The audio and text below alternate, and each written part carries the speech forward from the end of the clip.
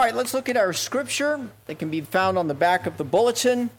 This is John 16, 4 through 15. Christ is going to the cross. They have left the upper room in the Last Supper, and Jesus is giving some last instruction before he is arrested. And this is what he says.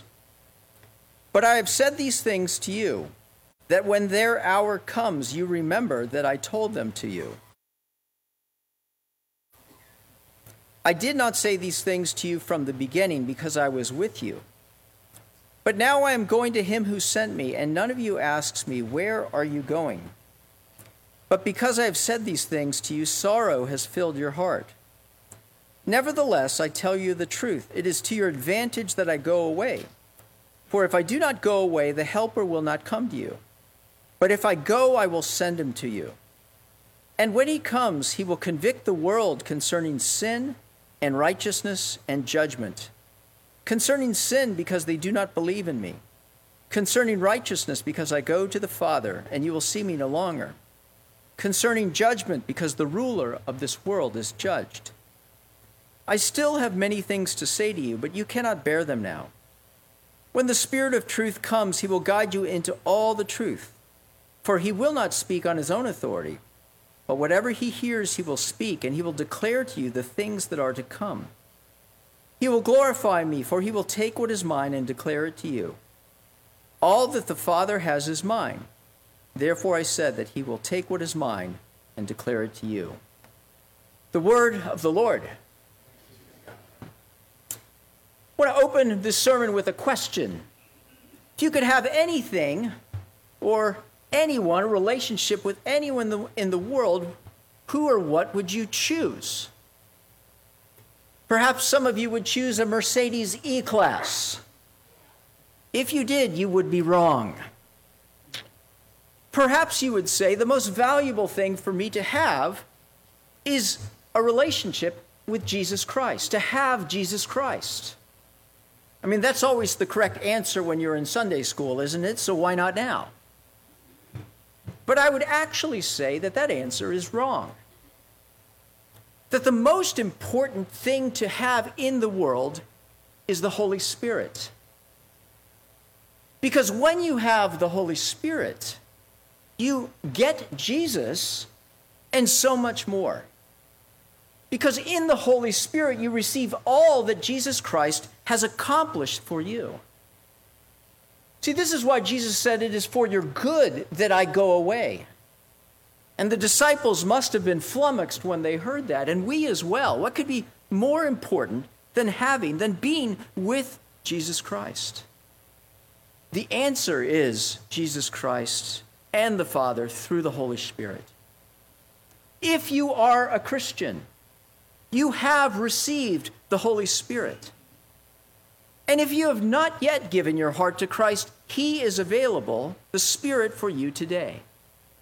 So what we're going to talk about is how to take full advantage of what the Holy Spirit gives us.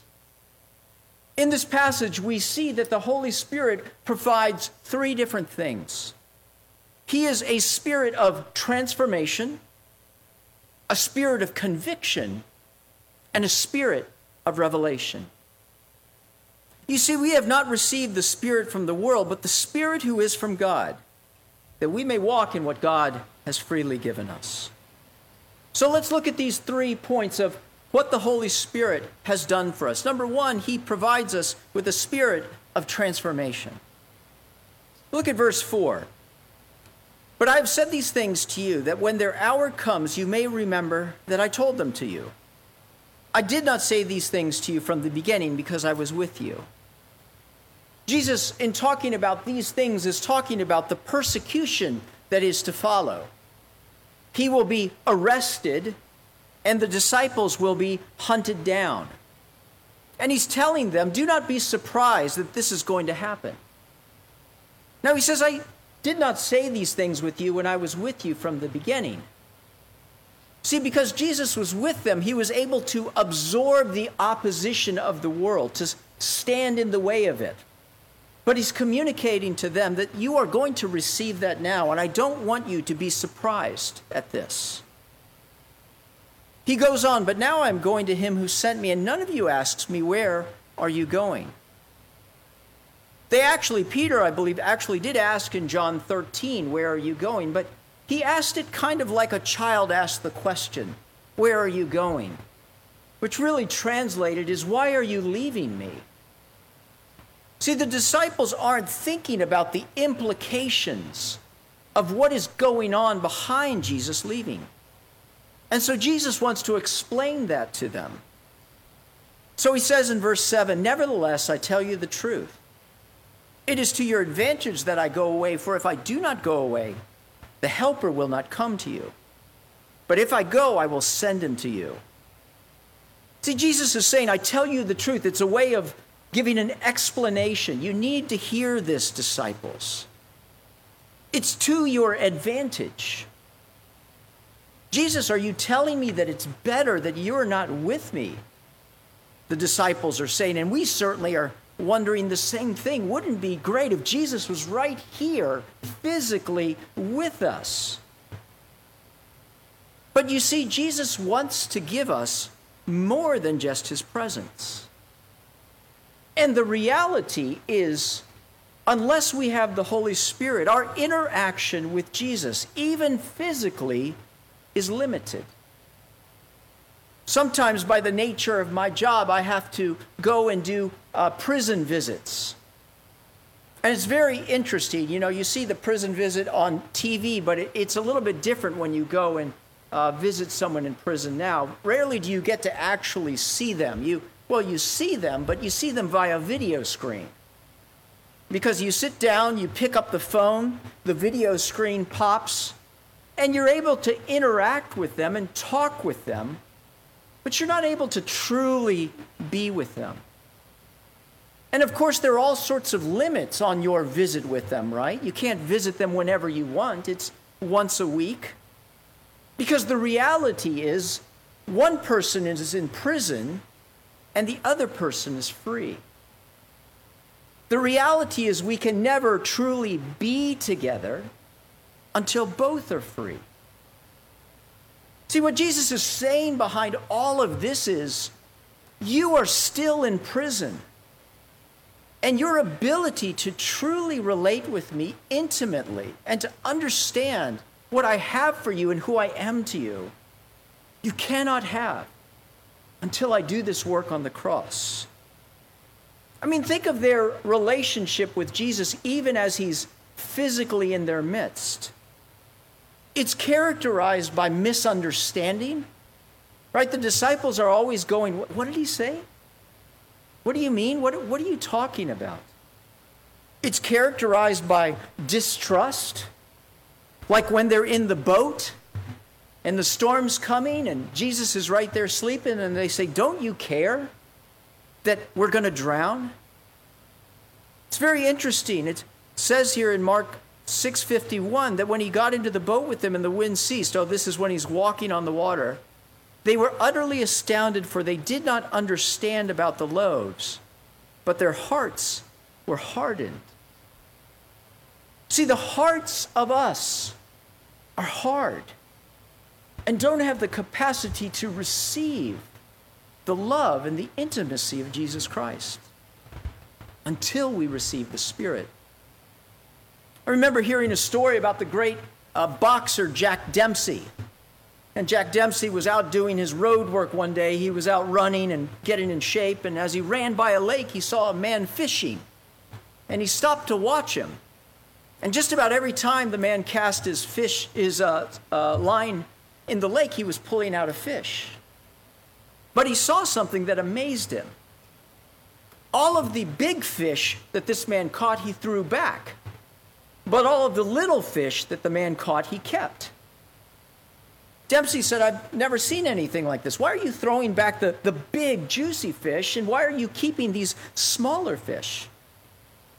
And the man said, well, my frying pan is only this big. So I'll only be able to fit the smaller fish. See, that's what Jesus is communicating here to the disciples and communicating to us. Your frying pan is only this big.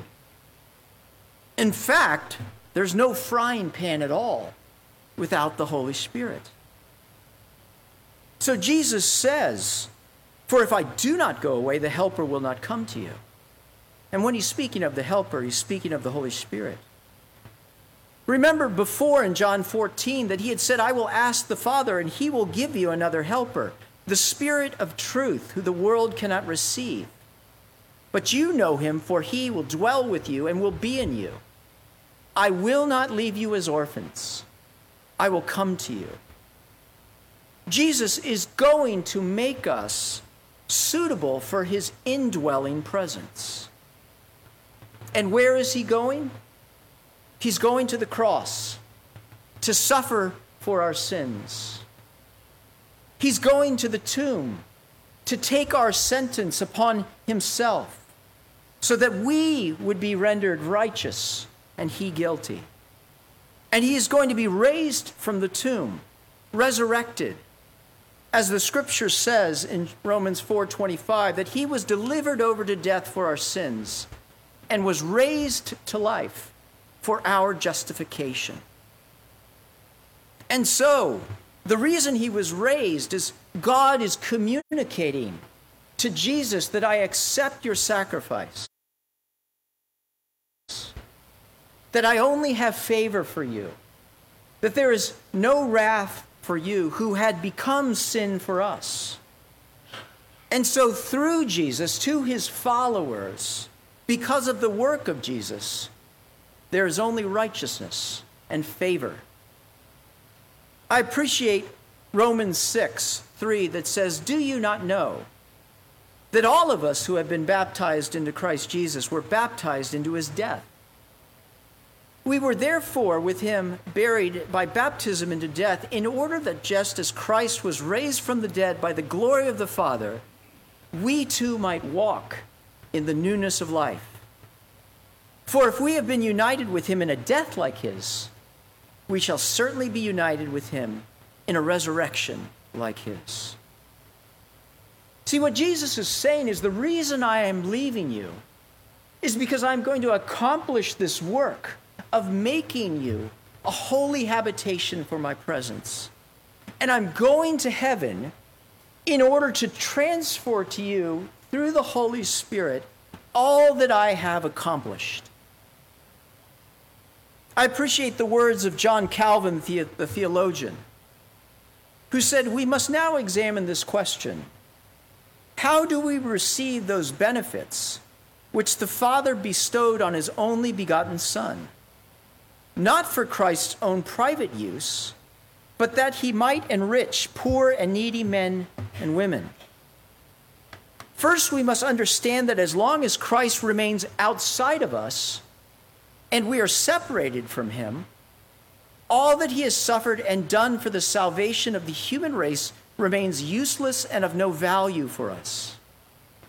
Therefore, to share with us what he has received from the Father, he had to become ours and to dwell within us." So it is the Spirit that brings us to life and makes us suitable to receive Christ. When I married my wife, Leellen, in 1994, by virtue of the legal union that I received by becoming married to her in a court of law, all of the blessings and the benefits that she had became mine, and mine became hers. What Jesus is saying is that I want to have a living union with you through the Holy Spirit, which I am sending to you. The entire Bible is leading up to what Jesus has accomplished for us. Ezekiel 36:26, "And I will give you a new heart, and a new spirit I will put within you. And I will remove this heart of stone from your flesh, and I will give you a heart of flesh. And I will give you a new heart and a new spirit that I will put in you." This is the new covenant that Jeremiah talked about in 31:34. That I will put my law within them, and I will write it on their hearts. And no longer shall each one teach his neighbor and his brother, say, know the Lord, for they shall all know me, from first to last, and I will remember their sins no more. See, on the day of Pentecost, all of the blessings and benefits of what Jesus Christ has accomplished and who he was were sent through the Holy Spirit to his people. Now, not only was Jesus with the disciples and those 3,000 believers, he was in them. Remember, all of those disciples were scattered throughout the world to preach the gospel. If Jesus was still here on earth physically, he could only go with one of them, right? But through the Spirit, he goes in and with all of them. And in the same way, he does that with us. You see, my friends, the same Spirit that was sent to those disciples has been sent for us. If you are a Christian, you have been justified in Christ, indwelt by him through the Holy Spirit, raised to life, and given a new position as son and daughter of Christ. If Christ is in you, he's closer to you than any human being could possibly be. So my question for you is this: how big is your frying pan? A lot of us live under condemnation. We believe that Jesus does not want us, that we're always failing, that we're never enough, that he would never come in with all of his blessings and benefits to inhabit and indwell me. We have believed Satan's lie that you are not worthy, that you are not holy, that you haven't changed. But all that Christ has done, if you are a Christian, he has applied to you. There's no condemnation for those who are in Christ Jesus. The accomplishment of his perfect life, his sinless life, has been applied to you, his record. And your standing with the Father is identical to that of his standing, a son and daughter of God. The prison walls are gone, and there is unfettered access to the Father. So Jesus is saying to us, and I am saying to you, to live in your identity. What do you base your life on? What validates you? Is it my goodness or all that I have achieved? Is it my reputation in the community or the children that I have? If you're living by these things, you're still living in a prison, even if the door is open. For Jesus wants us to rest in our true identity as beloved son and daughter, righteous in Christ. For he came that we might have life and have it to the full. We have received a spirit of transformation that we may walk in what God has freely given us. But we also, and the world also, has received a spirit of conviction. This is the second point.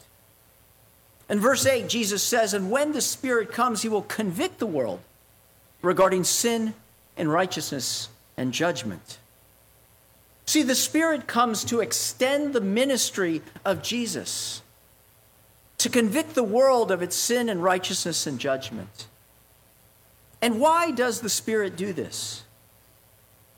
We need to understand that Jesus is the final revelation from God, the full revelation from God, and the one who has come to secure salvation for all who believe in him. And now the process has begun of Jesus calling forth his children into his kingdom. The Bible says the creation waits in eager expectation for the sons and daughters of God to be revealed. And the Holy Spirit is now functioning to awaken people to the gospel, to alert them to the danger of not responding to the gospel. See, I believe when this says the Spirit goes out into the world, that the Spirit is functioning in a general sense throughout the world, pricking the conscience and heart of peoples. And it also goes out and accompanies the preaching of the gospel. Now, how does the Spirit do that?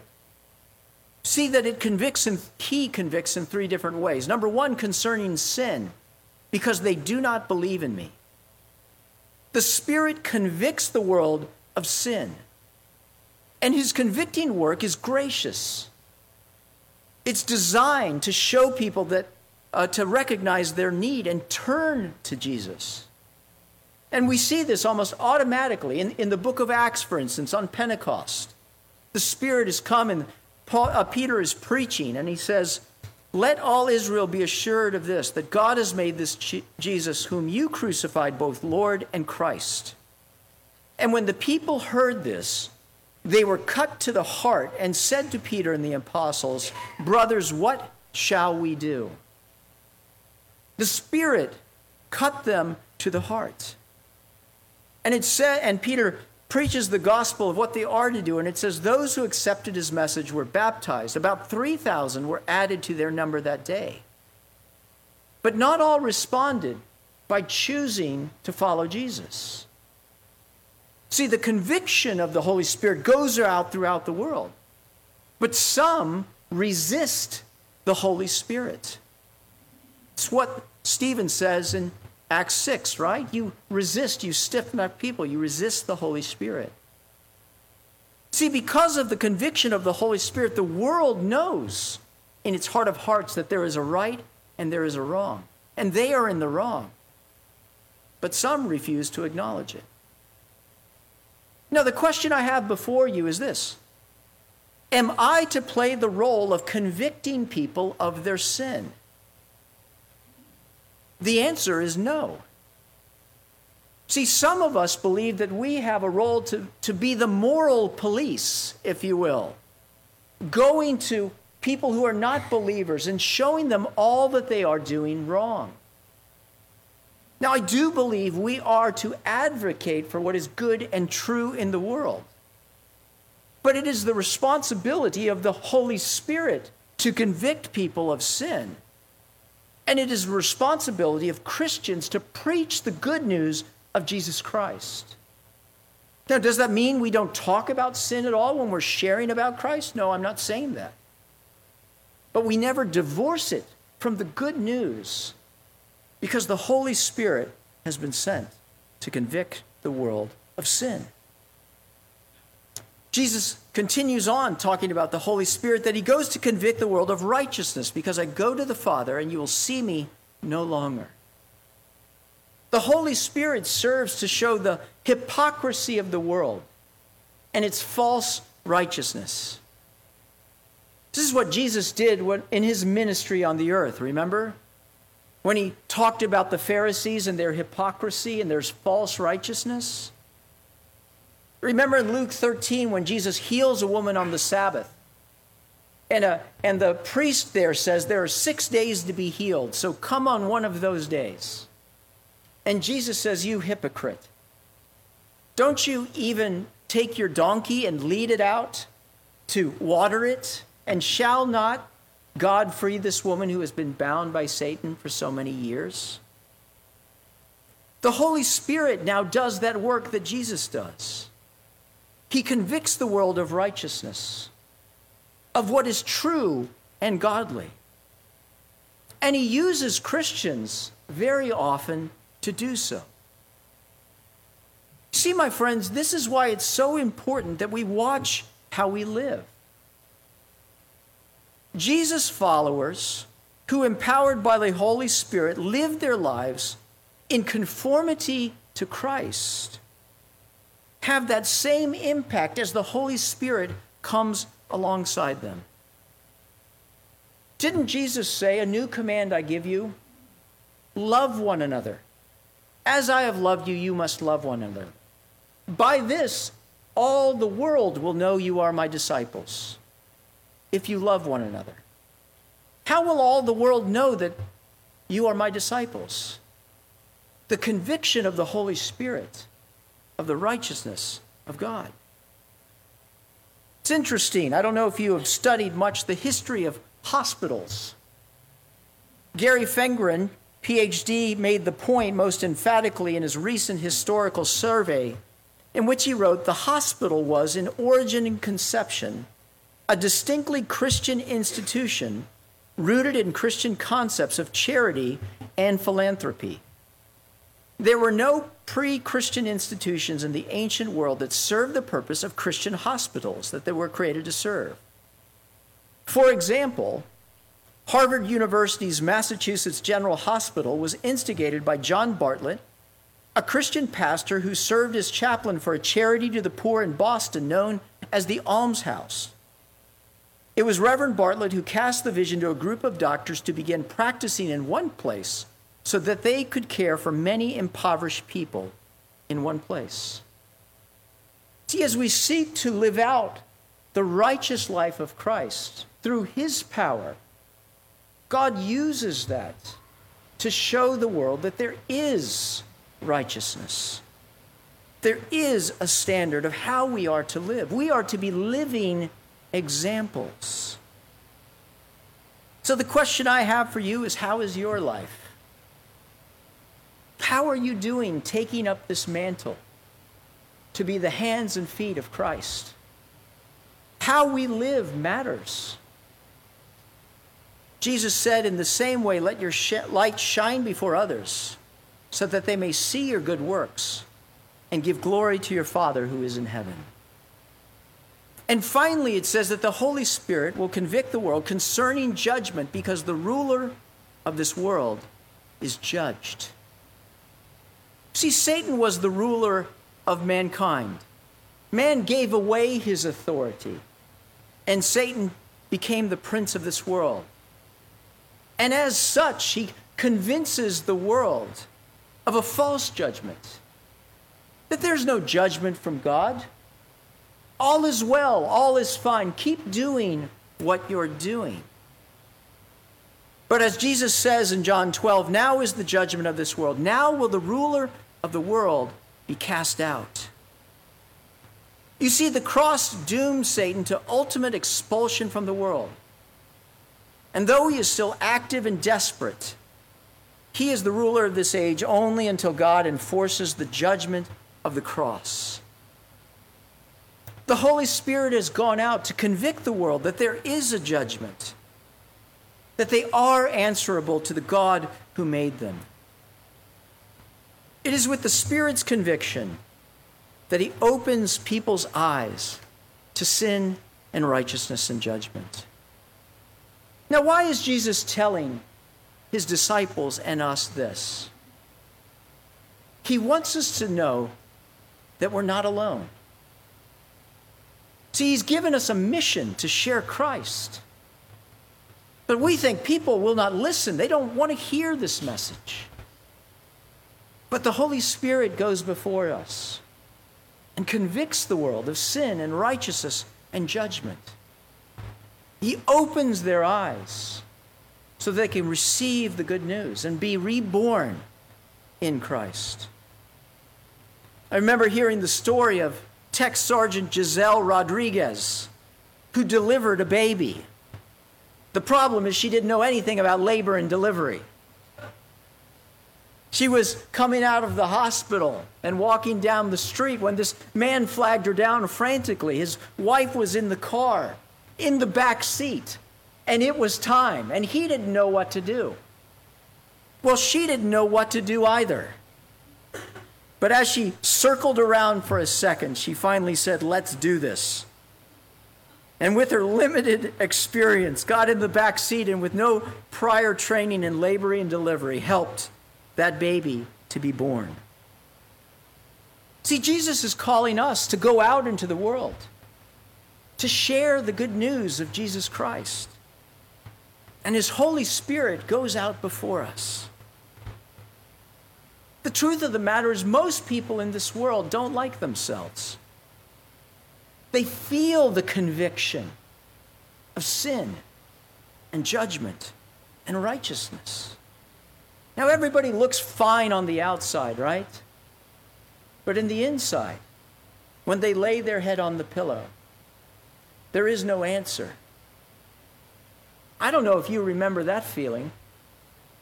I do, before I became a Christian at age 18. What Jesus is saying is that you just need to be willing. How do we get close to people? It's through the love of Jesus Christ. So how do you see people? Plagues to be avoided? Problems to be solved? Or people to be loved? Be available, be willing, and be loving. Finally, the Spirit is a spirit of revelation. Jesus says to his disciples, I still have many things to say to you, but you can't bear them. But when the Spirit comes, he will guide you into truth, for he will take what is mine and he will make it known to you. See, Jesus intends to continue his relationship in a new and deeper way with his disciples through the Holy Spirit. For he will guide them and he will guide us into all truth. See, Jesus is the supreme point of revelation, of God's self-disclosure. And it's the Spirit that will lead us into all the implications of this truth. The revelation intrinsically bound up with Jesus Christ by fleshing out the implications of who Jesus is. It is Christ who is in us through the Holy Spirit. He will glorify me, it says, for he will take what is mine and declare it to you. See, the Holy Spirit does not take his pupils beyond the cross, but ever more deeply into it. You know, for the apostles, knowing Jesus was crucial, for they wrote the Bible, right, or supervised the writing of the Bible. Now we have those scriptures. But the question is, does Jesus still speak to us today? The answer is yes. It's the same Spirit of truth. Some Christians speak of a personal encounter with Jesus as if this were a one-time matter. This is a tragic confusion of an introduction and a relationship. A first encounter is just that. But what God longs for us to experience is intimate knowing that comes by means of an ongoing relationship.